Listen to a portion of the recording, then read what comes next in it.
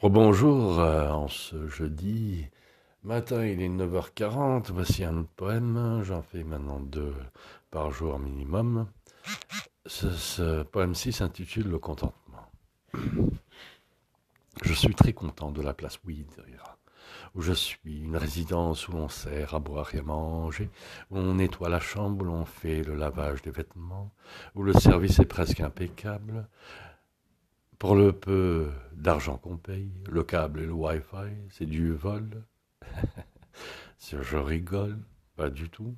C'est un bon plan du gouvernement du Québec ou de l'hôpital pour aider les presque sans-abri, j'en ai nullement honte. Le maître disait que les pauvres sont proches de Dieu, dans Promulgation de la paix universelle, une série de discours que tu peux trouver dans Google. Je suis content et d'une litanie non subversive. J'écris de quoi ravir le Saint-Esprit en moi, paix à l'âme soumise à la divinité tant louée. Merci beaucoup les amis, à bientôt.